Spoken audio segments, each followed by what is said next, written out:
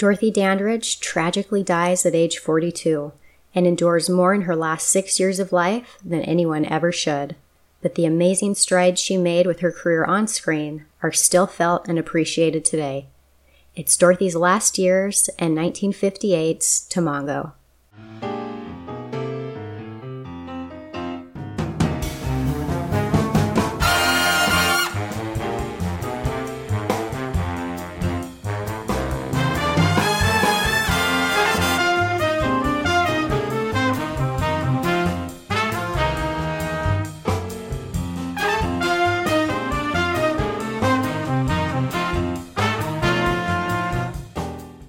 I'm Shannon. Thank you for listening to the Vanguard of Hollywood podcast. 1958's Tamango would be one of Dorothy Dandridge's last films. Controversial for its time because of the interracial romance and on-screen kiss between Dorothy and her co-star, Kurt Jurgens, the film would have a delayed and very limited release in the United States. Though Dorothy would deliver yet another beautiful performance, proving once again that she was an actress of considerable range, Tamango was in many ways indicative of her descent from the great stardom and acclaim she'd garnered with Carmen Jones and her Oscar nomination. Only 6 years after the release of Tamango in the U.S., Dorothy Dandridge would be found dead in her apartment. She was only 42 years old. Dottie's last years would unfortunately be full of tragedy. An abusive marriage to a husband who used Dorothy for her fame and money, a career decline that her several comeback attempts couldn't reverse, the disappearance of Dorothy's sister Vivian, bankruptcy, pill and alcohol addiction, and the confinement of her daughter Lynn to a state institution would overwhelm this woman who'd always been a survivor. The convergence of all these tragedies would lead Dorothy to feel, in her own words, very, very tired. I'll start with the plot of Tamango, then cover Dorothy's last years. Set in 1820 after France abolished slavery at home and in its colonies, the film begins off the coast of New Guinea. Renegade Captain Riker, Kurt Jurgens, has just purchased a large number of slaves from a local chief. The slaves board Riker's ship for a long voyage to Cuba, where Riker plans to sell them. But it quickly becomes apparent that it won't be an easy voyage. This is a spirited group, many of whom refuse to accept their new status as slaves. And one youth in particular, who Riker knows will sell for a very good price in Cuba, due to his handsome face, health, and strength, is the clear leader of the dissenters. His name is Tamango. Tamango, Alex Crissat, was a warrior before he was captured and sold to Riker, and his fighting spirit will stay with him throughout the voyage, despite the warnings of Aisha, Dorothy Dandridge, Riker's slave and mistress. Aisha tells Tamango at the end of his first punishment for attempting to start a revolt that, quote, "A slave can never fight back, and the sooner you learn that, the better," unquote.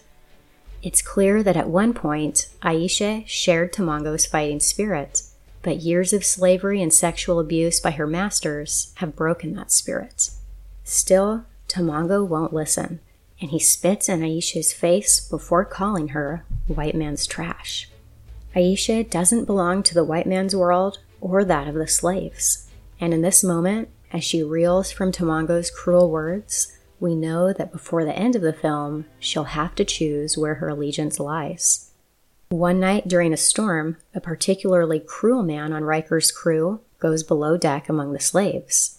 In the midst of the tossing of the storm, he discovers the knife that Tamango snuck down to the slave quarters to secretly file through the chains that bind him and the other slaves.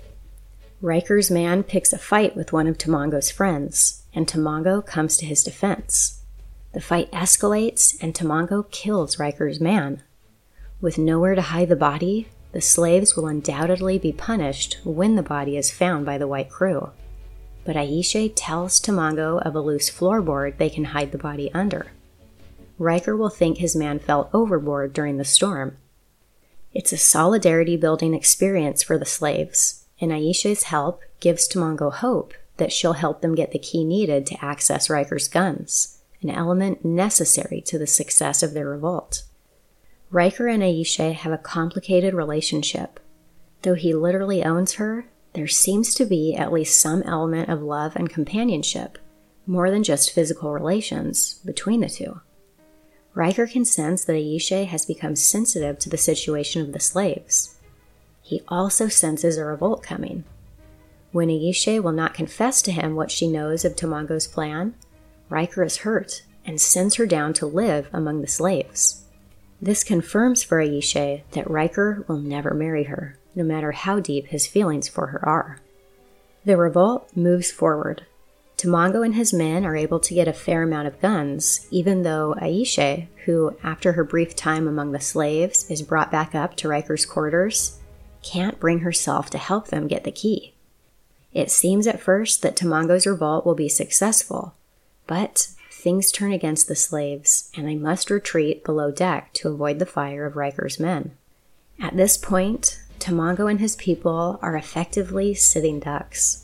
But they've got one bargaining chip, Ayesha, who they've captured and taken below deck to slave quarters with them. Tomongo's revolt still has a chance at success if Riker's love for Ayesha is stronger than his fear of what the slaves will do if the revolt is successful. It's a stalemate between the white crew above deck and the slaves below until Riker's men convince him that this is a them or us situation. If Riker doesn't kill the slaves, sacrificing Ayesha in the process, the slaves will kill the crew. Riker reluctantly loads a cannon with grape shot and shoots it below deck. Just before the explosion, the slaves can sense the end is near, and Tomongo tells Ayesha she's free to return above deck and live if she desires. Ayesha begins to make her way above deck, but is overcome with the emotion of the song the slaves sing as they bravely await their end. Ayesha chooses to stay with the slaves below deck. She's finally found the sense of camaraderie and belonging she's longed for. Ayesha joins in singing the haunting tune just before the cannon booms. The singing immediately stops. All is quiet below deck. Ayesha, Tomongo, and his people have just made the ultimate sacrifice for freedom. But it's a victorious death, for as Tomongo tells his friends just before they sacrifice their lives, quote, "Even if we die, we'll win, because they can sell living men, but you can't sell dead ones. Me, they won't sell me," unquote. And that's the end of the film. If you remember from my podcast on Carmen Jones, in 1955, after the great success of Carmen Jones, 20th Century Fox head Darryl Zanuck offered Dorothy Dandridge a dream 3-year contract. She'd earned $75,000 a film to start and $125,000 by the final film. As a non-exclusive contract, Dorothy could continue with her nightclub engagements or even make films at other studios if she desired. And perhaps best of all, the contract guaranteed that her name would appear above the title of each film she made for Zanuck. It was an unprecedented contract for an African-American star. Dorothy interpreted the contract to mean that she'd be playing leading roles, and the roles she'd be offered would be African-American characters. After proving herself more than capable of carrying a film with her performance in Carmen Jones, and earning an Oscar nomination for Best Actress, Dorothy's interpretation of the contract seemed both warranted and logical. But Darryl Zanuck had other ideas. Zanuck wasn't necessarily against Dottie playing African-American leading roles. He just wasn't going to go out of his way to search for or create these types of vehicles for her. In Zanuck's mind, Dorothy's new contract could be satisfied by offering her feature roles as various quote-unquote exotic beauties. These roles had previously been played by white actresses, so this was still new ground Zanuck was breaking. But can you imagine how Dorothy must have felt when she realized that this was what he had in mind for her career? How could she not be terribly disappointed? Worse still, the first exotic beauty role Zanuck offered Dorothy after Carmen Jones was as an Asian concubine slave in The King and I. While Dorothy chafed at being offered the role of a slave, Otto Preminger, not just Dorothy's clandestine romance at this point, but also the guiding force of her career, advised Dorothy to turn the role down.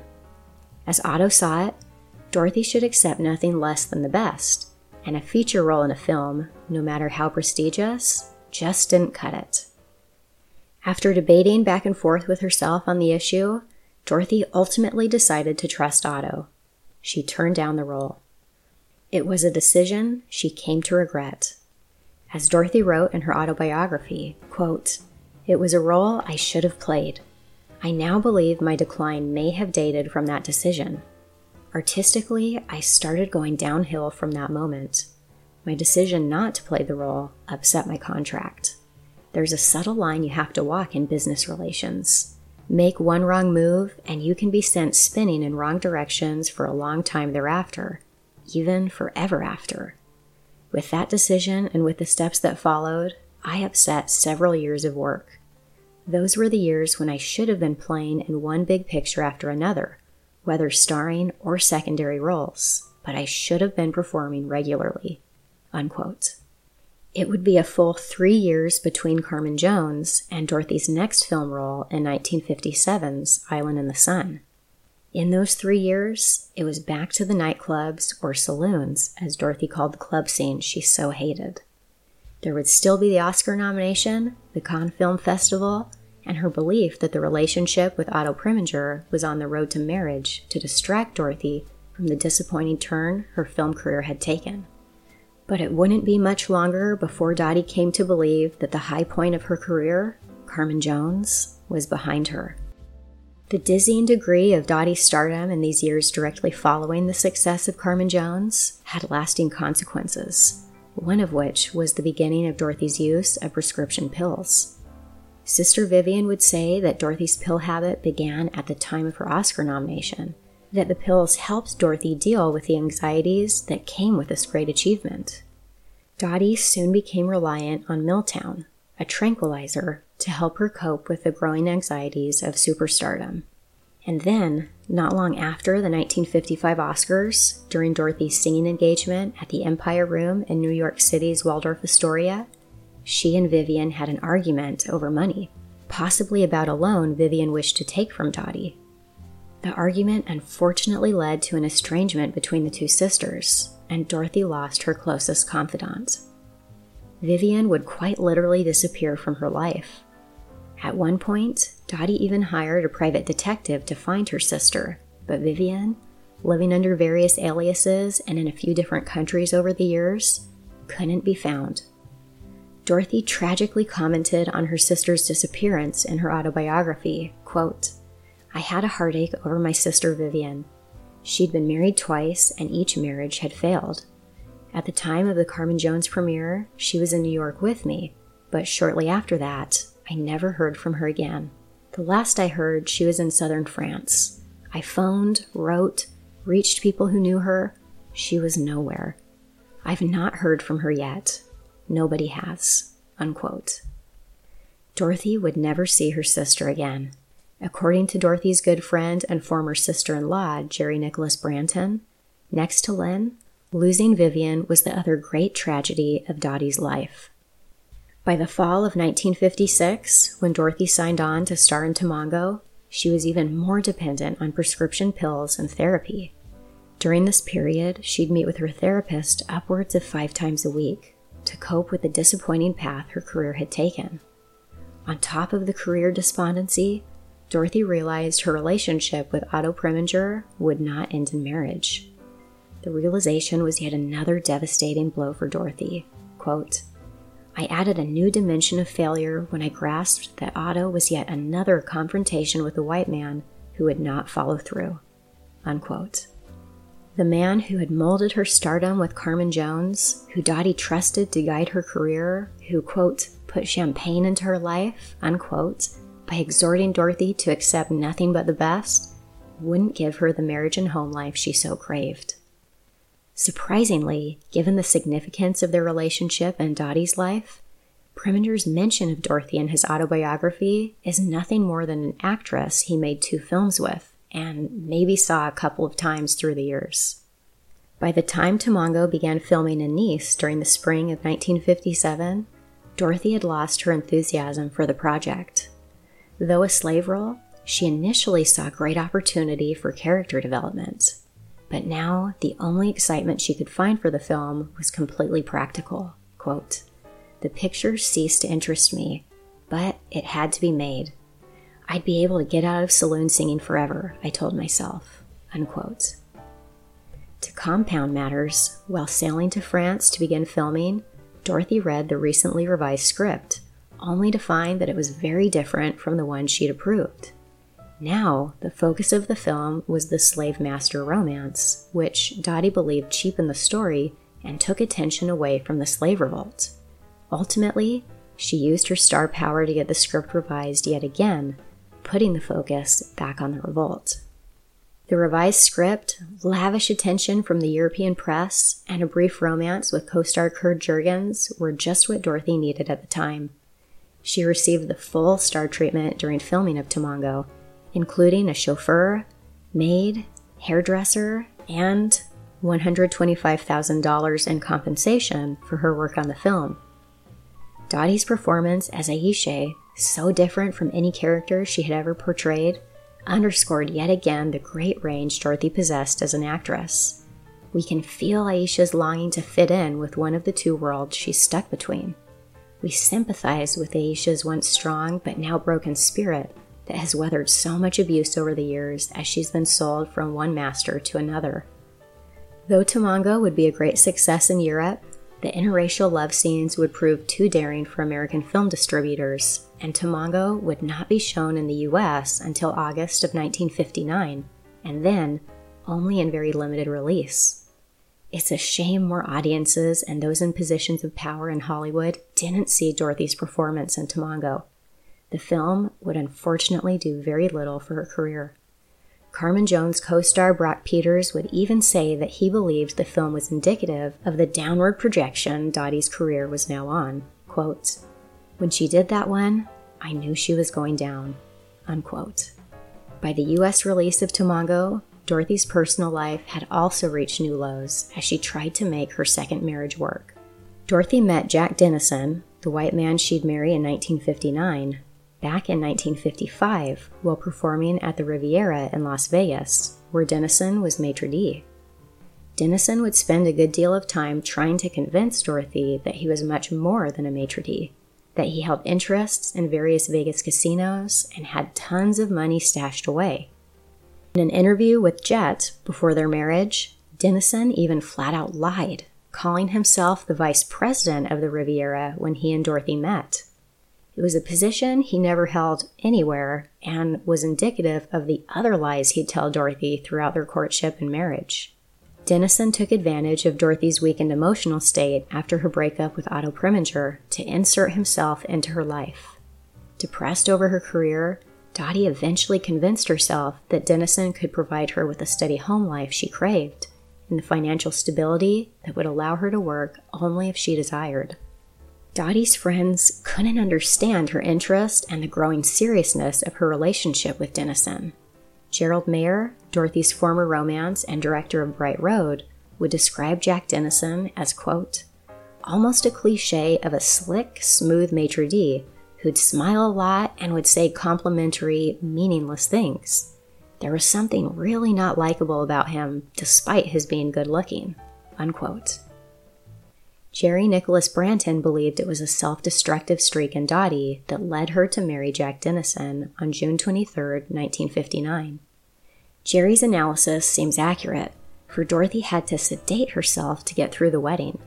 She even fell asleep at the dinner reception after the ceremony. On their honeymoon, any remaining illusions Dorothy had that Jack Dennison would be a provider were squashed when Dennison informed Dorothy that he was broke.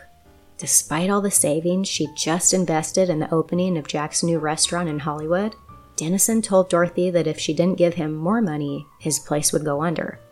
Dennison also informed Dorothy that he needed her to start performing at his restaurant.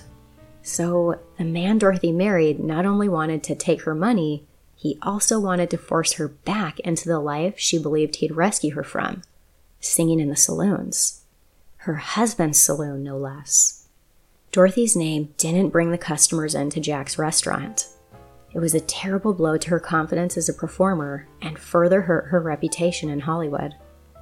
Jack's restaurant went under, and Dorothy's pill and alcohol cycle worsened. Only now she had a husband to support and his debts to pay. When Dennison became habitually abusive, Dorothy finally filed for divorce in 1962. It seems impossible, but the blows to Dorothy Dandridge kept coming after her divorce from Jack Dennison. Having sunk all her savings into Jack's restaurant, Dorothy next discovered that the investments she'd planned to retire on were all a big scam.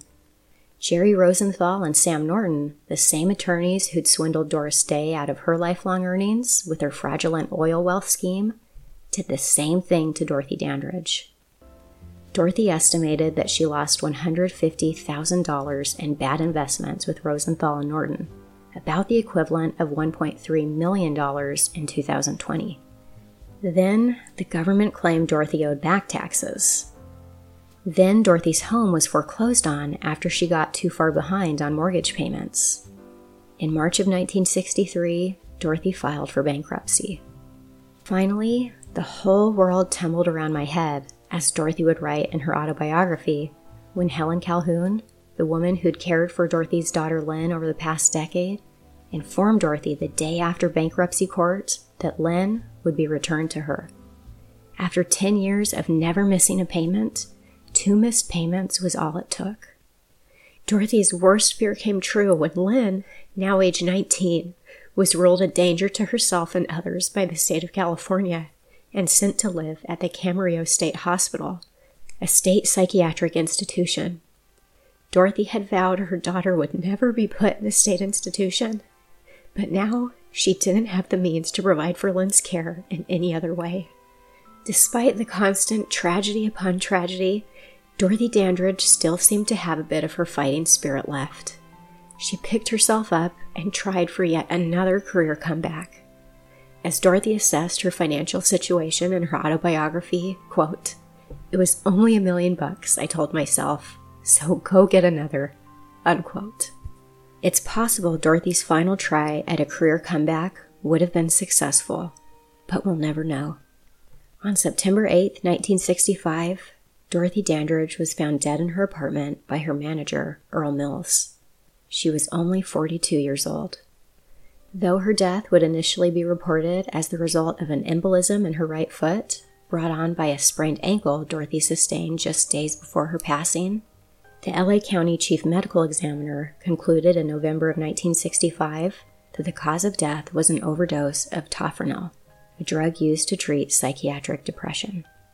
An independent team of psychiatrists led an investigation into whether the overdose was suicide or accidental, questioning Dottie's friends and family about her emotional health in the days before her death. The results concluded that the overdose was a, quote, probable accident, unquote. Despite the fact that Dorothy left a handwritten note with manager Earl Mills entitled, quote, "To whomever discovers me after death, important," unquote, with instructions for what to do with Dorothy's body and money in the case of her death, Mills would insist that Dorothy had too much to look forward to at this time of her promising comeback for her death to have been a suicide. On the day of her death, Dorothy had been preparing for her latest series of nightclub bookings, which Mills insisted she was enthusiastic about. But Dorothy's good friend, Jerry Nicholas Branton, was confident that Dorothy's death was a suicide. Quote, "Dorothy had been trying to kill herself for a long time. I know it was a suicide. She'd talked of it many times.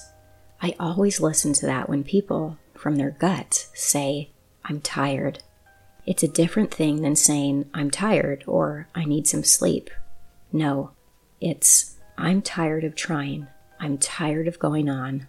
I give up.' And that happened with Dottie." Unquote. In my humble opinion, Jerry Nicholas Branton was the best friend Dorothy Dandridge ever had. No one, with perhaps the exception of Sister Vivian, knew Dottie better. I trust, however sadly, Jerry's analysis of Dorothy's death. The life of Dorothy Dandridge was full of the highest of highs and the lowest of lows. As a talented and beautiful African-American woman during one of Hollywood's most restrictive eras, Dorothy broke through the prejudice and racism of the time as best she could. She became the first female African-American movie star, proving that Black actresses could and should be in leading film roles. Black actresses today continue to benefit from and expound upon Dorothy's trailblazing path. Towards the end of her life, Dorothy became involved in the civil rights movement, even speaking at Dr. Martin Luther King Jr.'s civil rights rally at Wrigley Field in May of 1963. If Dorothy had stayed with us longer, I have no doubt she would have continued making great contributions to the civil rights movement. While it's still an imperfect world we live in, Dorothy Dandridge, through her beautiful and nuanced screen performances, her drive to make it as a serious dramatic actress in a time of segregation, broke down stereotypes and prejudices, and promoted unity and understanding among all races. That Dorothy's accomplishments on screen had great and lasting influence off-screen can't be denied, and indeed, Dorothy deserves greater appreciation and acknowledgement for these achievements. It's been a complete joy and honor for me to highlight this amazing woman this month. And this closes our beautiful month with Dorothy Dandridge. For delicious recipes and all things classic Hollywood, visit my website, macaronsandmimi.com. And be sure to join me next week as I introduce our October star of the month, the very English, very talented gentleman of horror, Peter Cushing.